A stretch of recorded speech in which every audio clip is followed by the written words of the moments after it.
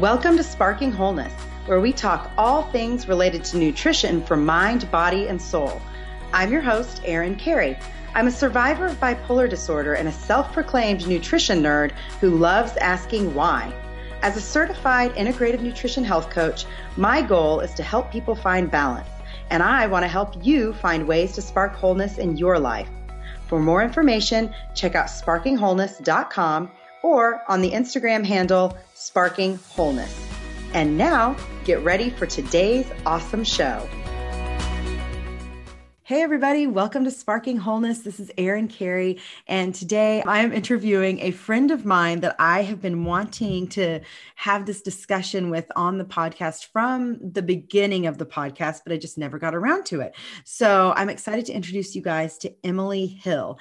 Emily is a connoisseur of all things health and wellness for the better part of the last 2 decades.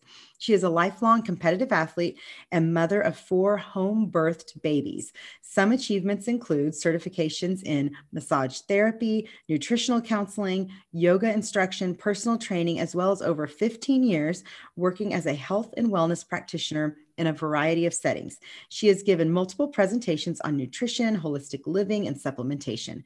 Emily currently works as a holistic nutritionist at AUM Integral Wellness in Dallas. It specializes in enhancing natural self-healing capacities through integrated therapeutic methods. So, Emily, thank you so much for being part of the show today. Thank you so much for having me. So happy to be here. Yeah. Okay. So I'm going to give some backstory real fast because we were chatting a little bit about this before we pressed record. That I first met Emily, this was probably a good 14 years ago, back when I didn't know anything about alternative healing supplements, none of that. Like, the only supplement I'd ever taken was a prenatal vitamin when I was pregnant with my daughter. And so, that was all new to me. So Emily was crunchy before I ever knew what crunchy granola hippie mom life was. And I was just so fascinated by her because you can tell, like you can look at her and you don't see her right now, but she just radiates health and wellness and always has. And so it was very intriguing to me. And then we kind of reconnected, I guess like a year and a half ago, 2 years ago, and she's still living that holistic lifestyle. And so that's a little backstory. And I just think I want her to share a little bit about her journey in holistic living, holistic health, what that looks like for her. And so we're just going to have a fun conversation and get to know Emily. So I guess, Emily, I'll ask, how did you even get started being a crunchy mom? Or how did you get started into this whole world of wellness that you have been in, like you said, for over 2 decades or almost 2 decades? Yeah, it's funny I remember the first time being called crunchy. I was like, crunchy, what's that? And I looked it up and I'm like, dang, I am crunchy. Actually, it started because of a massage therapist I had met who helped identify and correct some issues that I was having. I think it's pretty well accepted at this point that we store trauma in our physical bodies. And at that point, I'd gone through being raped as a 14-year-old, and then my brother was murdered when I was 18. And so I was kind of a mess in terms of having some mysterious physical pains. And so I'd gone to the ER a few times and doctors and been further traumatized by some of the diagnostic things that they used. And I went to this massage therapist, Susan, and she goes, oh, your ileocecal valve is stuck open and that's why you're having pain here. And here, I'm just going to do this. And she literally fixed me. It was like, and she gave me tools, to kind of process that trauma and so forth. And that was really what opened my eyes to alternative medicine. And that was before I got pregnant with my first daughter. And when I got pregnant with her, it kind of brought it to a whole new level. I was like, okay, I got to figure, I got to make sure I'm eating all the right stuff, taking the right supplements. And about 36 weeks into that pregnancy, after doing massive amounts of research about different options and so forth, I thought, I'm going to have her at home. So as a 19, I think it was 19 at that point in time. Wow.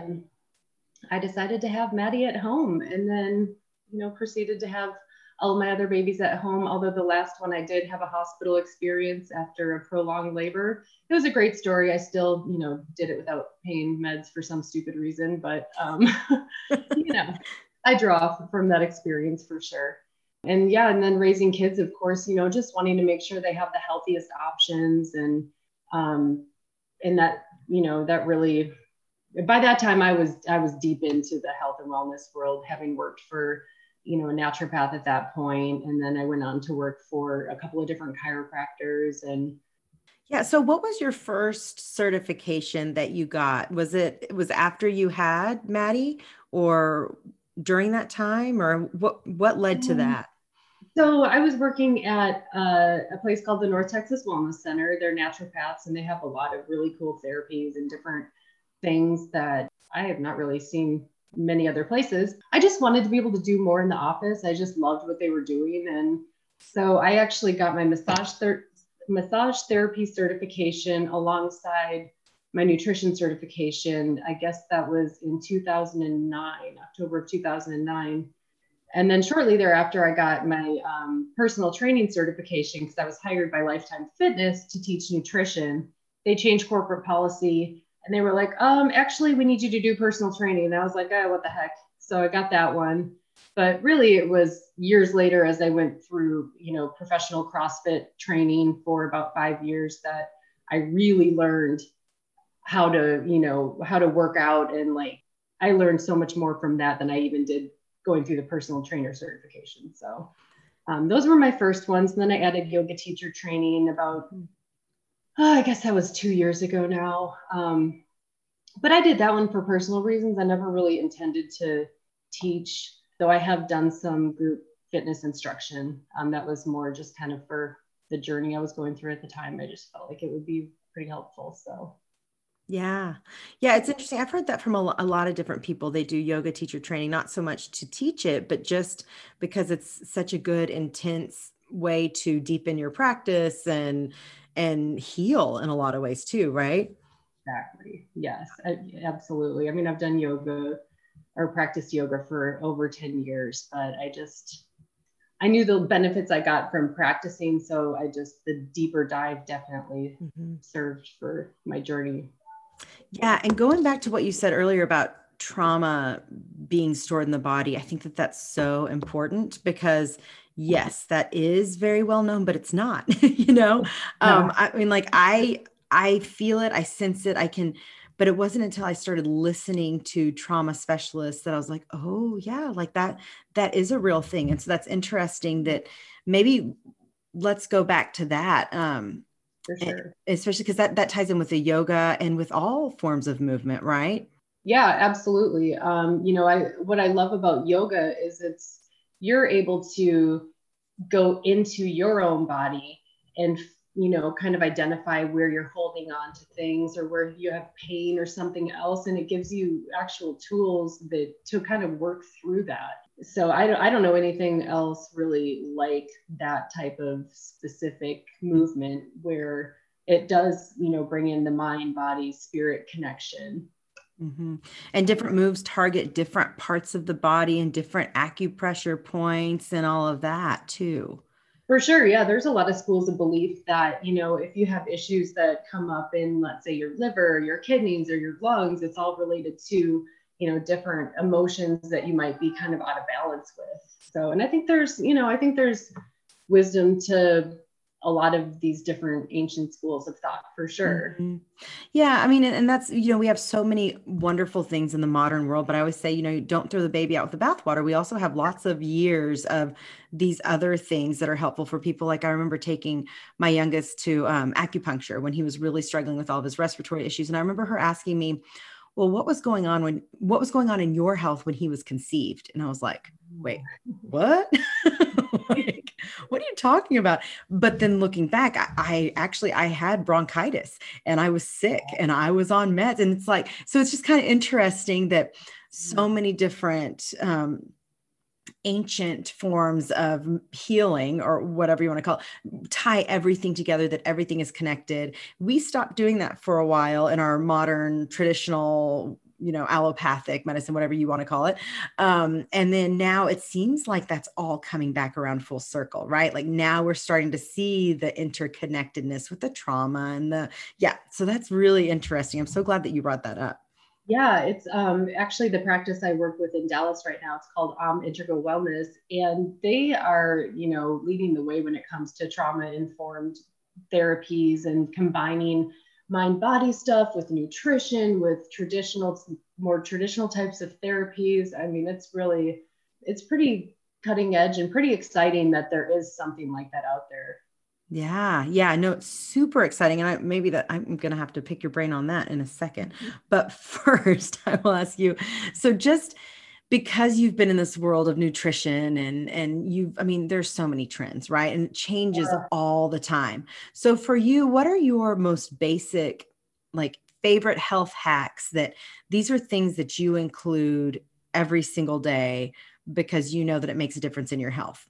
So my favorite health hacks are eating the rainbow, just eating as much produce, as much variety of produce as possible. I think that covers a lot of bases. It gives you a lot of nutrients, reduces, the risk of having nutritional deficiencies, and it's fun. It's pretty. It's so pretty. I love smoothies. I think they're just a great way to get, a good nutrient dense meal in. I like to switch up the greens that I put in the smoothie because there's so many great greens that you can add. If you added all the greens to one, it would probably be kind of nasty and swampy. So, just switching up the greens with, every time I go to the store, I'll just get a different type of greens to add to the smoothies. I like that. And That's a good adding tip. sprouts, like broccoli sprouts are really pretty awesome. They're high in sulforaphane, which helps prevent cancers. Switching it up, eat the rainbow. I love making huge salads and just throwing in whatever I have, leftover veggies from the night before, olives, just lots of, just the more the merrier, really. And they're so satisfying and filling. I do take supplements. I switch it up. I guess there's some that have kind of stayed the course. Mm-hmm. But just depending on what I'm addressing at the time, I'm pretty good and consistent about taking different things. And then of course, movement is definitely a key health hack. I mean, we were not meant to sit and do nothing. And if you do, you will feel like crap, no matter how healthy you eat. So you gotta move intentionally, consistently, and, in a way that serves you. Yeah. And it changes, different, we were talking about this before too, different seasons call for different things and there are different types of movement that I like. I mean, even depending on the time of month it is, like there are certain things that I love over other things. So I think that's a really good point of doing what serves you and what works for you at the stage that you're in. Yeah. So I want to know since you have been studying this stuff for so long, I want to gain some just wisdom and insight from you. What have you learned from studying nutrition and health? Because it seems to change a lot, but not really. So maybe go into that.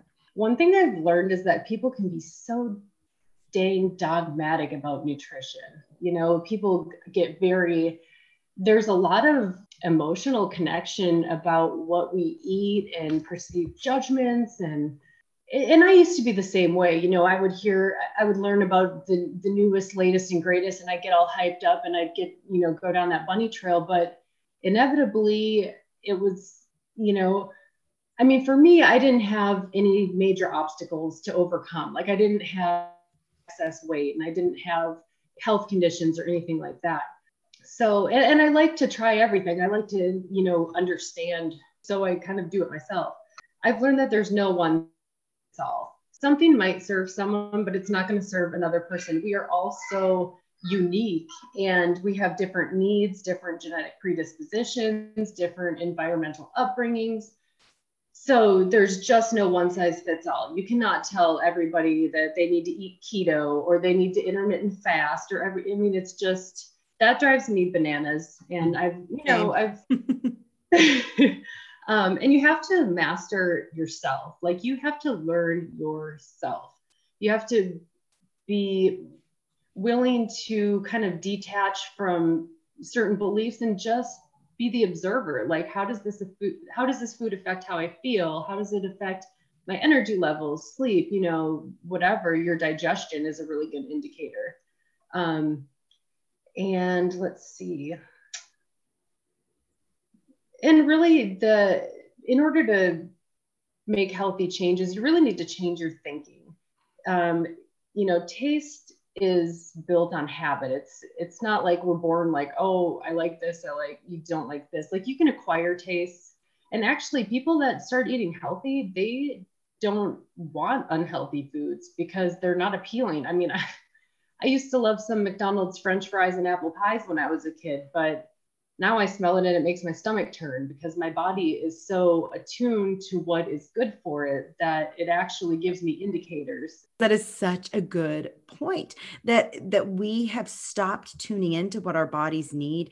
And I wonder if part of that does go back to even trauma, or trauma that we've experienced that we store in our body. And so we don't know our bodies the way we need to know our bodies. Yes. And like to tie all that together. And we sometimes, we eat for this comfort. We eat for a vagal nerve stimulation a lot of times, just like chewing, how it stimulates the vagus nerve makes us feel better, but we don't realize. Anyway, it's just interesting that you mentioned that, because there are things that I've gone back to, like childhood foods that I've liked or that I liked in the past and I have now, and I'm like, oh, this is horrible. Like it tastes like chemicals and sickness to me, and it's taken a long time to get there. Anyway, okay, so you were talking about mastering yourself. So you can go back. Oh, you're absolutely right, making that connection between the trauma and everything else. But yeah, I think the biggest thing that I've learned is that there's no one size fits all. Diets are crap. I mean, it starts with the word die. You right. just have to change your lifestyle. You just have to, you just have to make a choice and follow through with action steps. And if you need help, reach out to someone like you or me, or, there's a lot of people out there that can help guide you into making lifestyle changes. There's nothing wrong with, athletes need coaches. Like we need each other, if you're not like interested in just totally geeking out on nutrition health, then don't do it. I mean, there's way too much information out there. Like I feel bad for just the general layperson who doesn't necessarily have interest in it, but is trying to figure out what's real and right, because you can go to PubMed and find a study to support whatever the heck you want to believe. No, totally. And there's so much back and forth, and we can even get into that a little bit, but even like you bring up the subject of keto, which I've had lots of keto people on the show talking about how, it was designed for epilepsy and it was used as a therapeutic tool. And for some people, even now, it works great. For some people, it's not. For a lot of people, it's not sustainable, long term. After 6 months, the benefits wane quite a bit. I mean, I know somebody who did keto twice and got pancreatitis from it. I mean, it's just... Right. We just go for these extremes. And that might be another interesting thing to touch on, is we have such a tendency to go for these extremes when there are small little things we can do along the way. And we don't have to stress our bodies out so much by stressing about what we're eating or what we're not eating, or and that's stuff you already mentioned, but what are some of your nutrition, like pinnacles, right? Like, what are the things that you stand by? I guess you already said eating the rainbow is a big one, but is there anything else that might be controversial that you've just felt like this is something that really we should all embrace in some spectrum? I think water is a huge thing that people don't think about necessarily. I've multiple times over the years invested in, what I believed at that particular time was the best water purification system, just to avoid drinking out of plastic, to make sure, because it's so important. Your water is so important. And yes, the plant strong thing, the more time goes on, the more I just realize that produce is where it's at. Don't be afraid of bananas and potatoes, and that's just hogwash. If it comes from the ground, it's way more sound. I'll tell you that much. I like that. Yeah, no, that's a good point. we got to write that down. That might even be the show name. I don't know. But Yeah. really, but yeah, like that's the thing is we're told to be scared of bananas because they have too much sugar, or be scared of potatoes because of the glycemic index. And those are the kinds of things that people would look up or Google or try to figure out, how do I regulate my blood sugar naturally? How do I, help reduce my cravings? And they will say, don't eat bananas, don't eat potatoes, right? Like those are two, but these are like, they come from the ground, they come from the earth. How do we get to that point when we'd rather eat a processed bar with erythritol or whatever in it over something that is natural, Yeah. Yep. And that's another thing. Like, let your body be your guide. How do you feel after you eat some, potatoes with herbs and different things and a banana? I mean, there's, of course, different people have, different food sensitivities and so forth. And that's not based on the health of the food itself. That's based on the person's body's response. And those Yep. can develop over time. Yeah, no, totally. And there are a lot of people that are against plant foods and things for the lectins and all of that. Oh, What is yeah. your solution to that issue? Like the whole lectins being dangerous for our gut health, and where do you go with that? Okay, so I was just listening to something on the lectin issue. If I understood it correctly, cooking and soaking and sprouting has an effect on the lectin. So it's just like studying potatoes for glycemic index, right? So are we studying an uncooked, unseasoned potato? Because who on earth eats a potato that doesn't have maybe a little bit of oil and other things? And we all know that oil slows the uptake of, glucose and all that sort of thing. So the spike isn't what's demonstrated in the study. So again, if it comes from the ground, I think it's more sound. I like it. That's a good theme. But yeah, Yeah. I agree. Yeah, I agree. Now, what are your thoughts on grains? Because that's another tricky one. Is it about the pesticides? Is it about like the folic acid that they're adding to all of the gluten and enriched, flour and everything, or that they're enriching it with? Where do you go with grains? Yeah, so I think it depends on the grain, but wheat kind of is in a standalone category. It seems like I actually had to get off gluten this year. I was having some really intense, mysterious rashes that I thought was everything from a super fungus to skate. I did not know what this was, and it just hit me one day. I was like, I'm reacting to something I'm eating, and gluten was one thing that seemed like it really helped. Popcorn was one of the top things that I was reacting to, which I thought was strange Huh. because, popcorn is not unhealthy, and organic popcorn Mm-hmm. and probably with some coconut oil and butter or something like that. That's Mm-hmm. not necessarily unhealthy. In fact, it has a lot of antioxidants in it. Um, so yes, the gluten thing and the wheat thing, there definitely seem to be a lot of factors there. I think the folic acid for a lot of people, obviously with the MTHFR gene mutation being kind of a hyped up thing, and well, not a hyped up thing. I mean, it's a thing. Like people Mm-hmm. are having those genetic mutations and variances that are affecting their ability to convert folic acid into folate. That's a whole nother rabbit trail. But and then the pesticides, and then the evolution of the wheat plant over time. There's people's obviously there's some issues there because there's a lot of people that react negatively to gluten, and some people would argue that everybody has a negative and inflammatory response to gluten.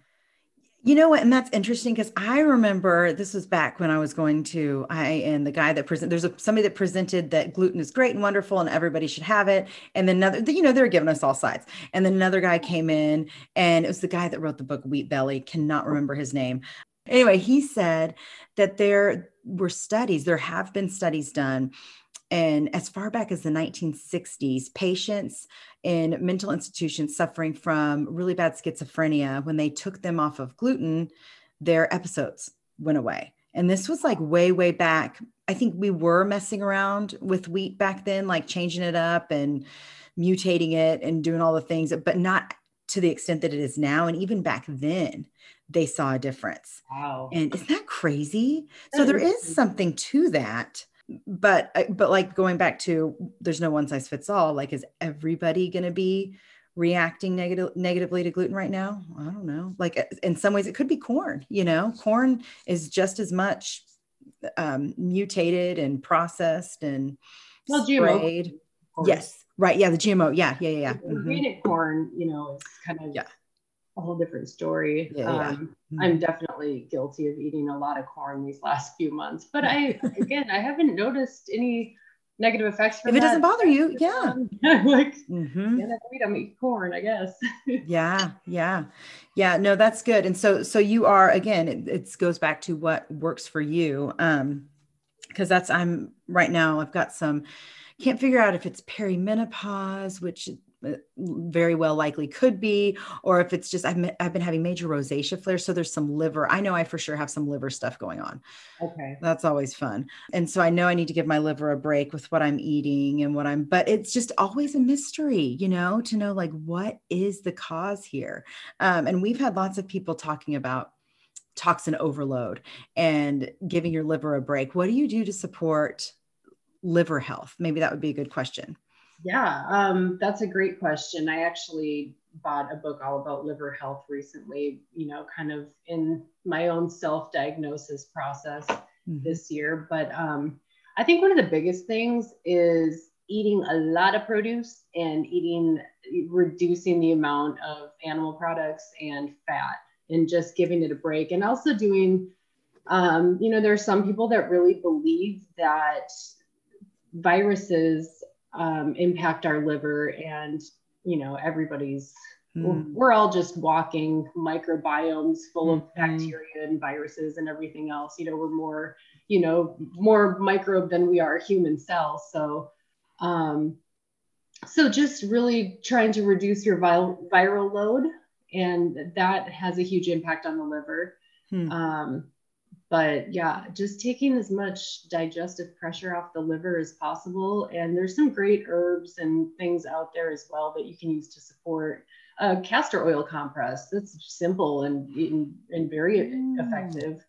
Moving your blood, drinking a lot of water, reducing alcohol intake. Lots of great options for the liver. But definitely reducing what you're asking the liver to do, Yeah, because our livers do a lot for us. They really do. And I know I was talking to somebody else recently, and that was one of the things they mentioned, is that animal products, and maybe we can get into that now. This would be a good Oh, here we go. This is controversial because, I'm a big fan of the animal protein, and I've been talking about that for a while, and fat as well, healthy fat, just for me.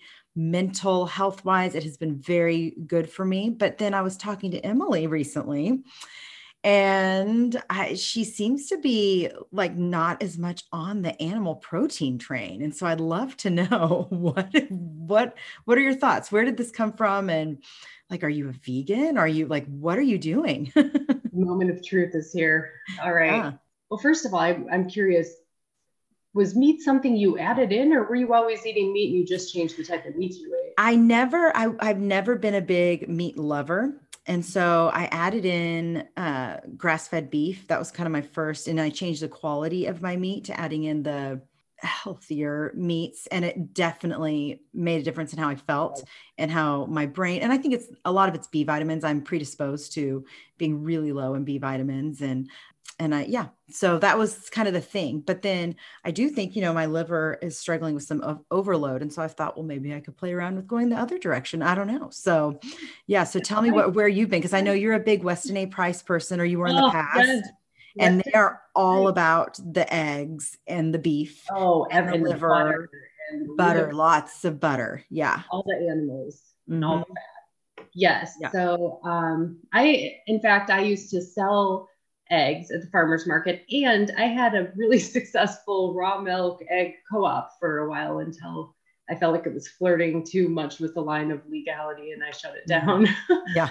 But around the time I started having the rashes, I just kind of, I just kind of naturally, I'd already eliminated chicken. I never really ate pork aside from a phase where I ate a lot of bacon because I thought it was a health food because of what I was learning at that time. So I kind of quit eating meat because I wondered if that was contributing to the crazy amount of rashes I was having. I was also kind of analyzing different strategies for keeping myself as healthy as possible through this current time where everybody's hyper obsessed with not getting sick. Mm-hmm. And, I just realized, number one, our livestock are the biggest recipients of pharmaceuticals in our country. So our animals are way more drugged up than we are. For sure.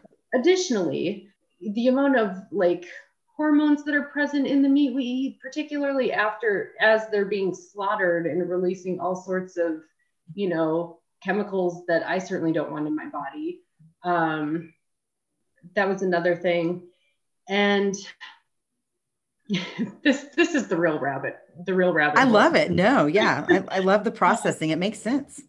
And then my daughter at that time was, I know you're a pastor's kid, so you'll love this, but she was reading the Gospel of the Holy 12, which is one of the, supposed lost books of the Bible type of thing.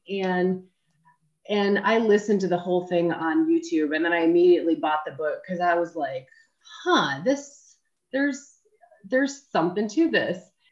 In that book, it was like, don't eat the flesh of animals, don't eat the flesh of animals, don't eat the flesh of animals. And it spoke of, health reasons and spiritual reasons. And if you think about, we came from the Garden of Eden, right? If you believe in the God of the Bible, we came from the Garden of Eden.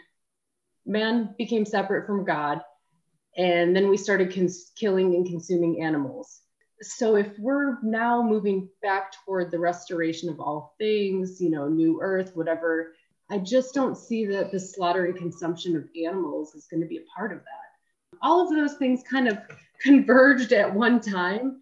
And I just lost my taste for it almost in an instant. I had some testing done as I was going through trying to figure out why I was having these insane rashes. As far as body composition, health, my body composition is literally exactly the same as when I quit eating meat. Now it was only, I don't know, maybe 6 months at this point. I definitely feel a lot better. My digestion is great. In fact, the first time I was ever tested at the wellness center, where I didn't have inflammation in my GI tract was when I quit eating meat. And interesting. Yeah. I mean, I was so afraid what they were going to tell me because I was like, there is no explanation for why I'm having all these rashes. But I went in and I basically got the cleanest bill of health I've ever gotten from them.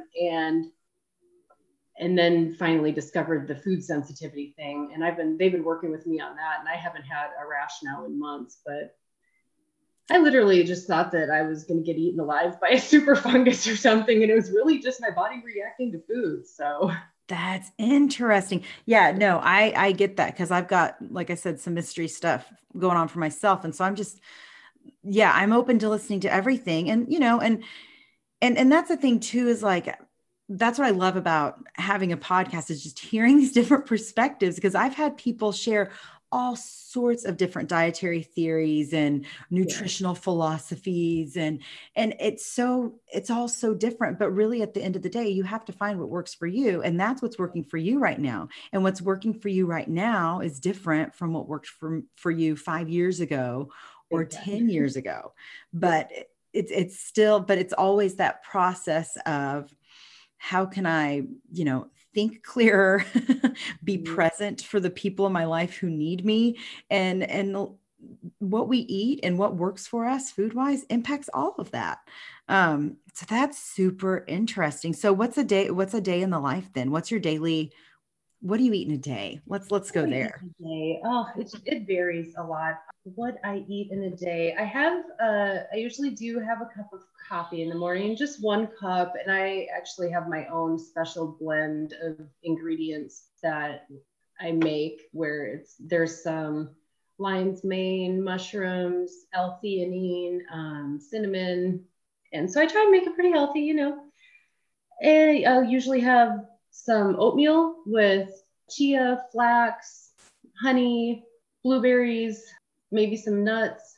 Usually have my workout after that. And then after my workout, then I'll try and have kind of like a meal, either, maybe leftover chili from the day before or something like that. One of my favorite things are enchiladas. I love enchiladas with beans and rice and avocado, homemade pico. I definitely eat a lot, I feel. I snack a lot too. So I try and eat as little processed food as possible. I would say that I likely eat too many tortilla chips and salsa. And I love these crackers made of seeds. They're Mary's Gone crackers as well. I love those. Yes. Do you? I love the seaweed ones so much. I haven't had the seaweed ones. They're super good. You should totally try them. Oh, let's try that. Yeah. You mentioned you eat a lot, but I think that's important for people to hear because I think a lot of times we are not eating enough. And we, as women, men, I don't know, I can't speak to men, but I know for women, we've got lots of stuff going on in our bodies at all times, hormones and cycle changing and all of that.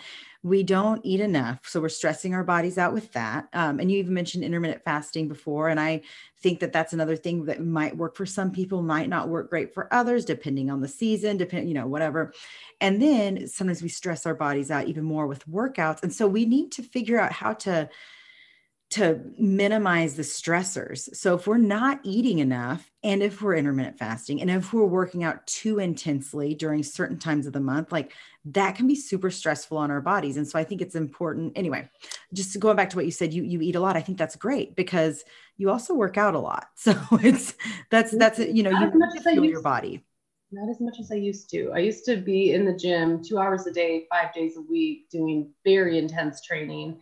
And that was during the time where I was more on the keto train and bone broth and fat and more fat. And I actually had an incident during that time where I'm super stubborn and refuse to go to the hospital. So I don't have a for sure diagnosis. It either was kidney related or it was digestive, maybe diverticulitis. It's still, I was working with some of my natural doctor friends, but I basically fasted myself out of that situation. I fasted for about 6 or 7 days and wow.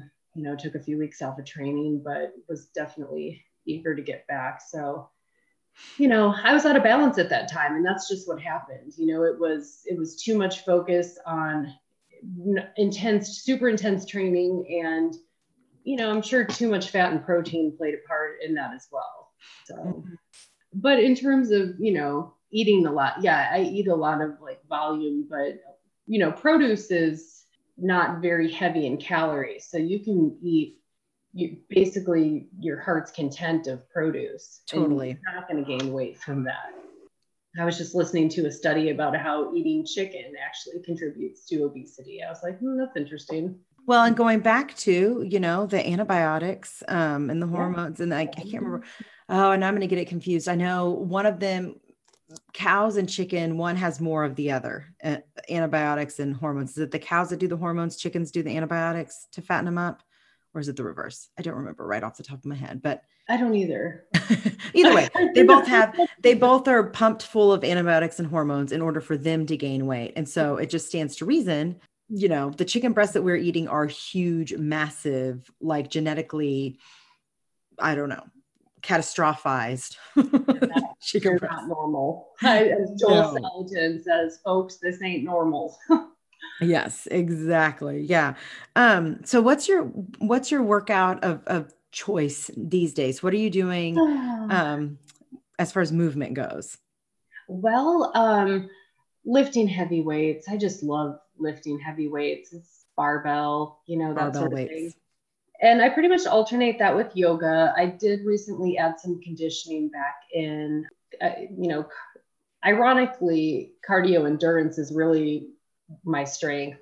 I have a freakishly high VO2 max and but I love weightlifting. So I miss competing. I miss competing so much and it's more the training for the competition. I like goal-oriented fitness. I guess I'm just kind of a goal-oriented person. I like having a plan and following through the plan and then testing the plan. And I'm going to have to add that back in. I just don't know. I just don't know what I want to do there. So Yeah. we'll see. The weightlifting for women. I want to know more about this because this is something I've never been big on weights and I struggle with it.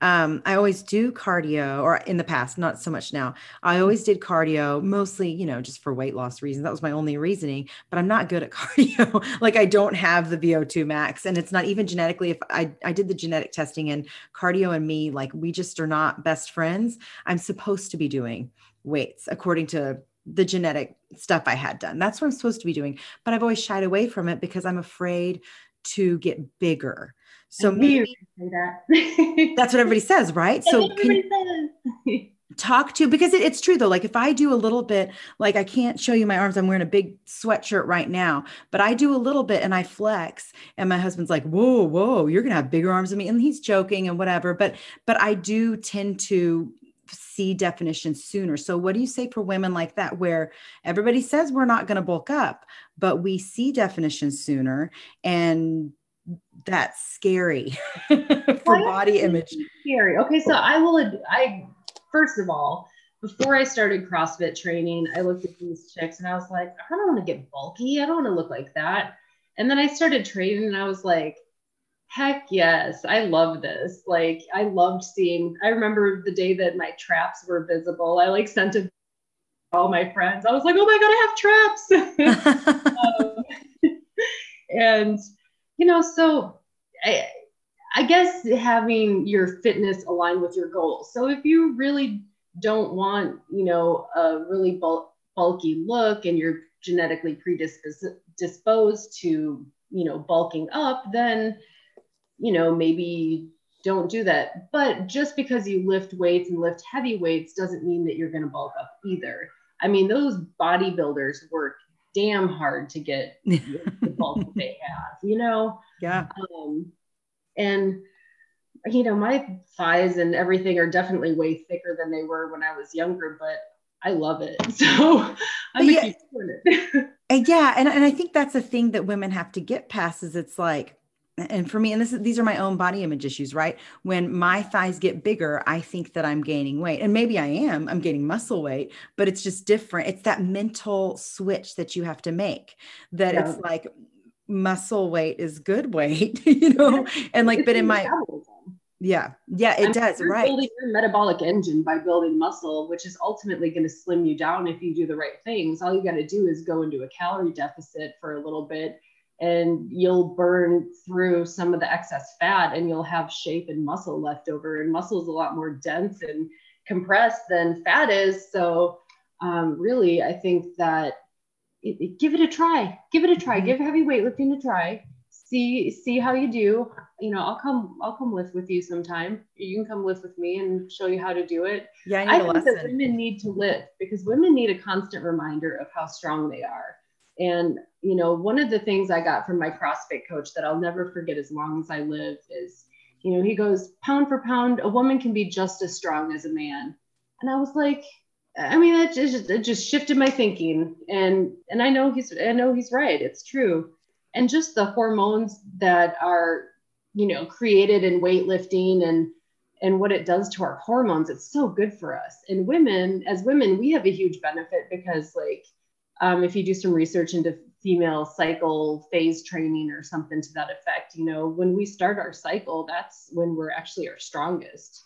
So, and it I've increases heard bone that. That's density, interesting. Mm-hmm. lifts energy level, reduces stress and anxiety and depression. It improves your posture, reduces injuries. I mean, just shifting your posture changes the way your body looks and the way that the way that you move and everything else. And it improves confidence, strengthens your nervous system communication.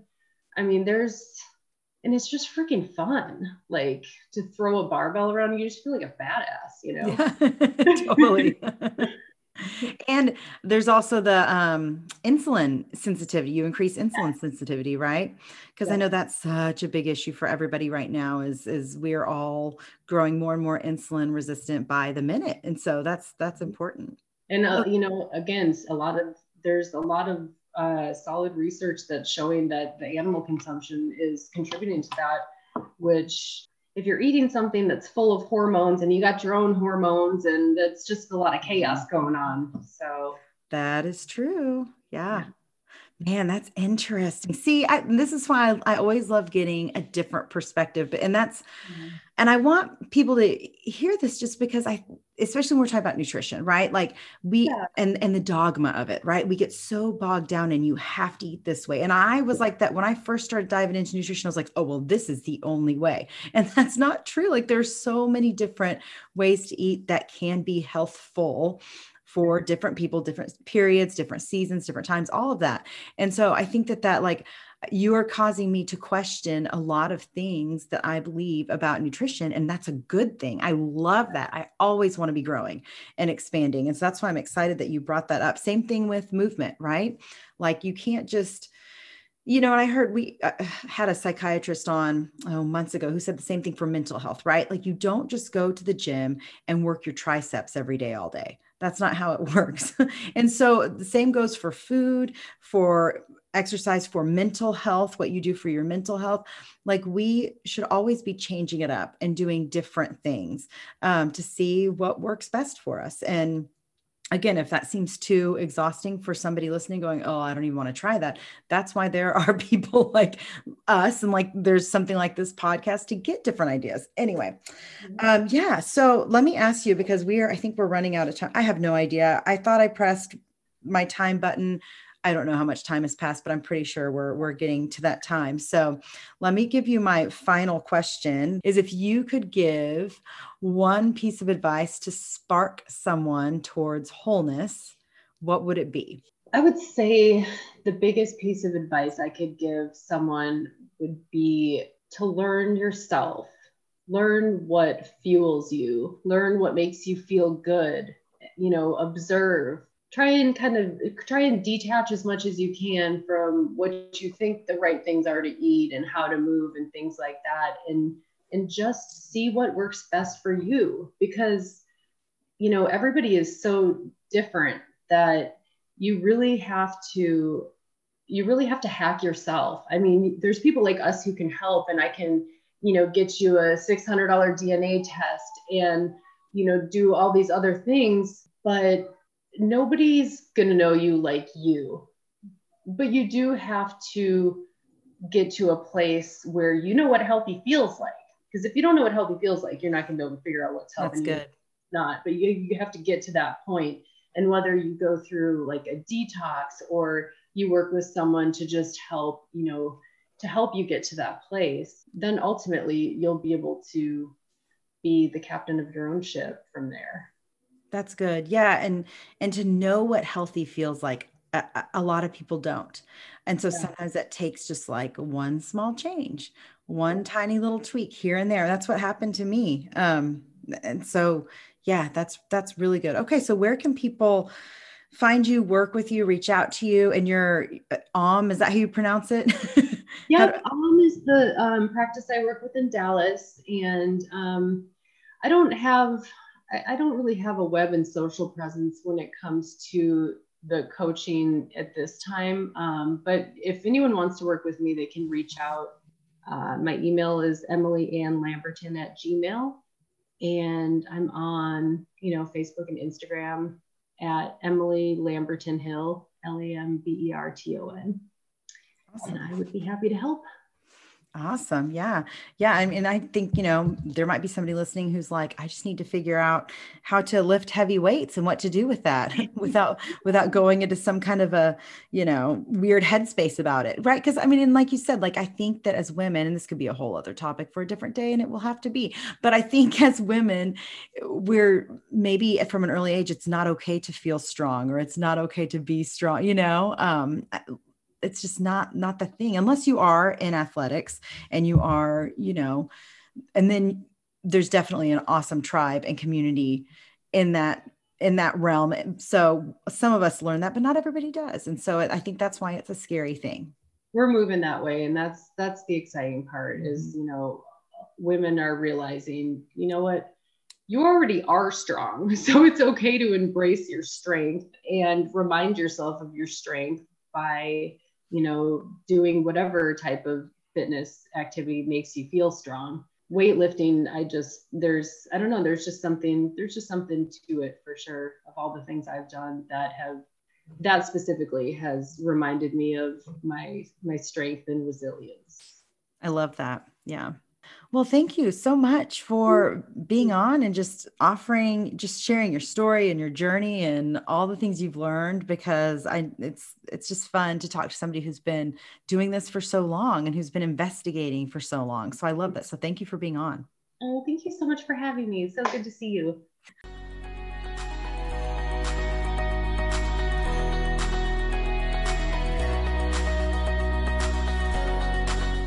Thanks for tuning in to Sparking Wholeness. For more on all things related to nutrition for mind, body, and soul, check out my website, sparkingwholeness.com. Don't forget to be kind and subscribe to this show wherever you listen to podcasts. And to be really kind, you can leave a nice review. I like those.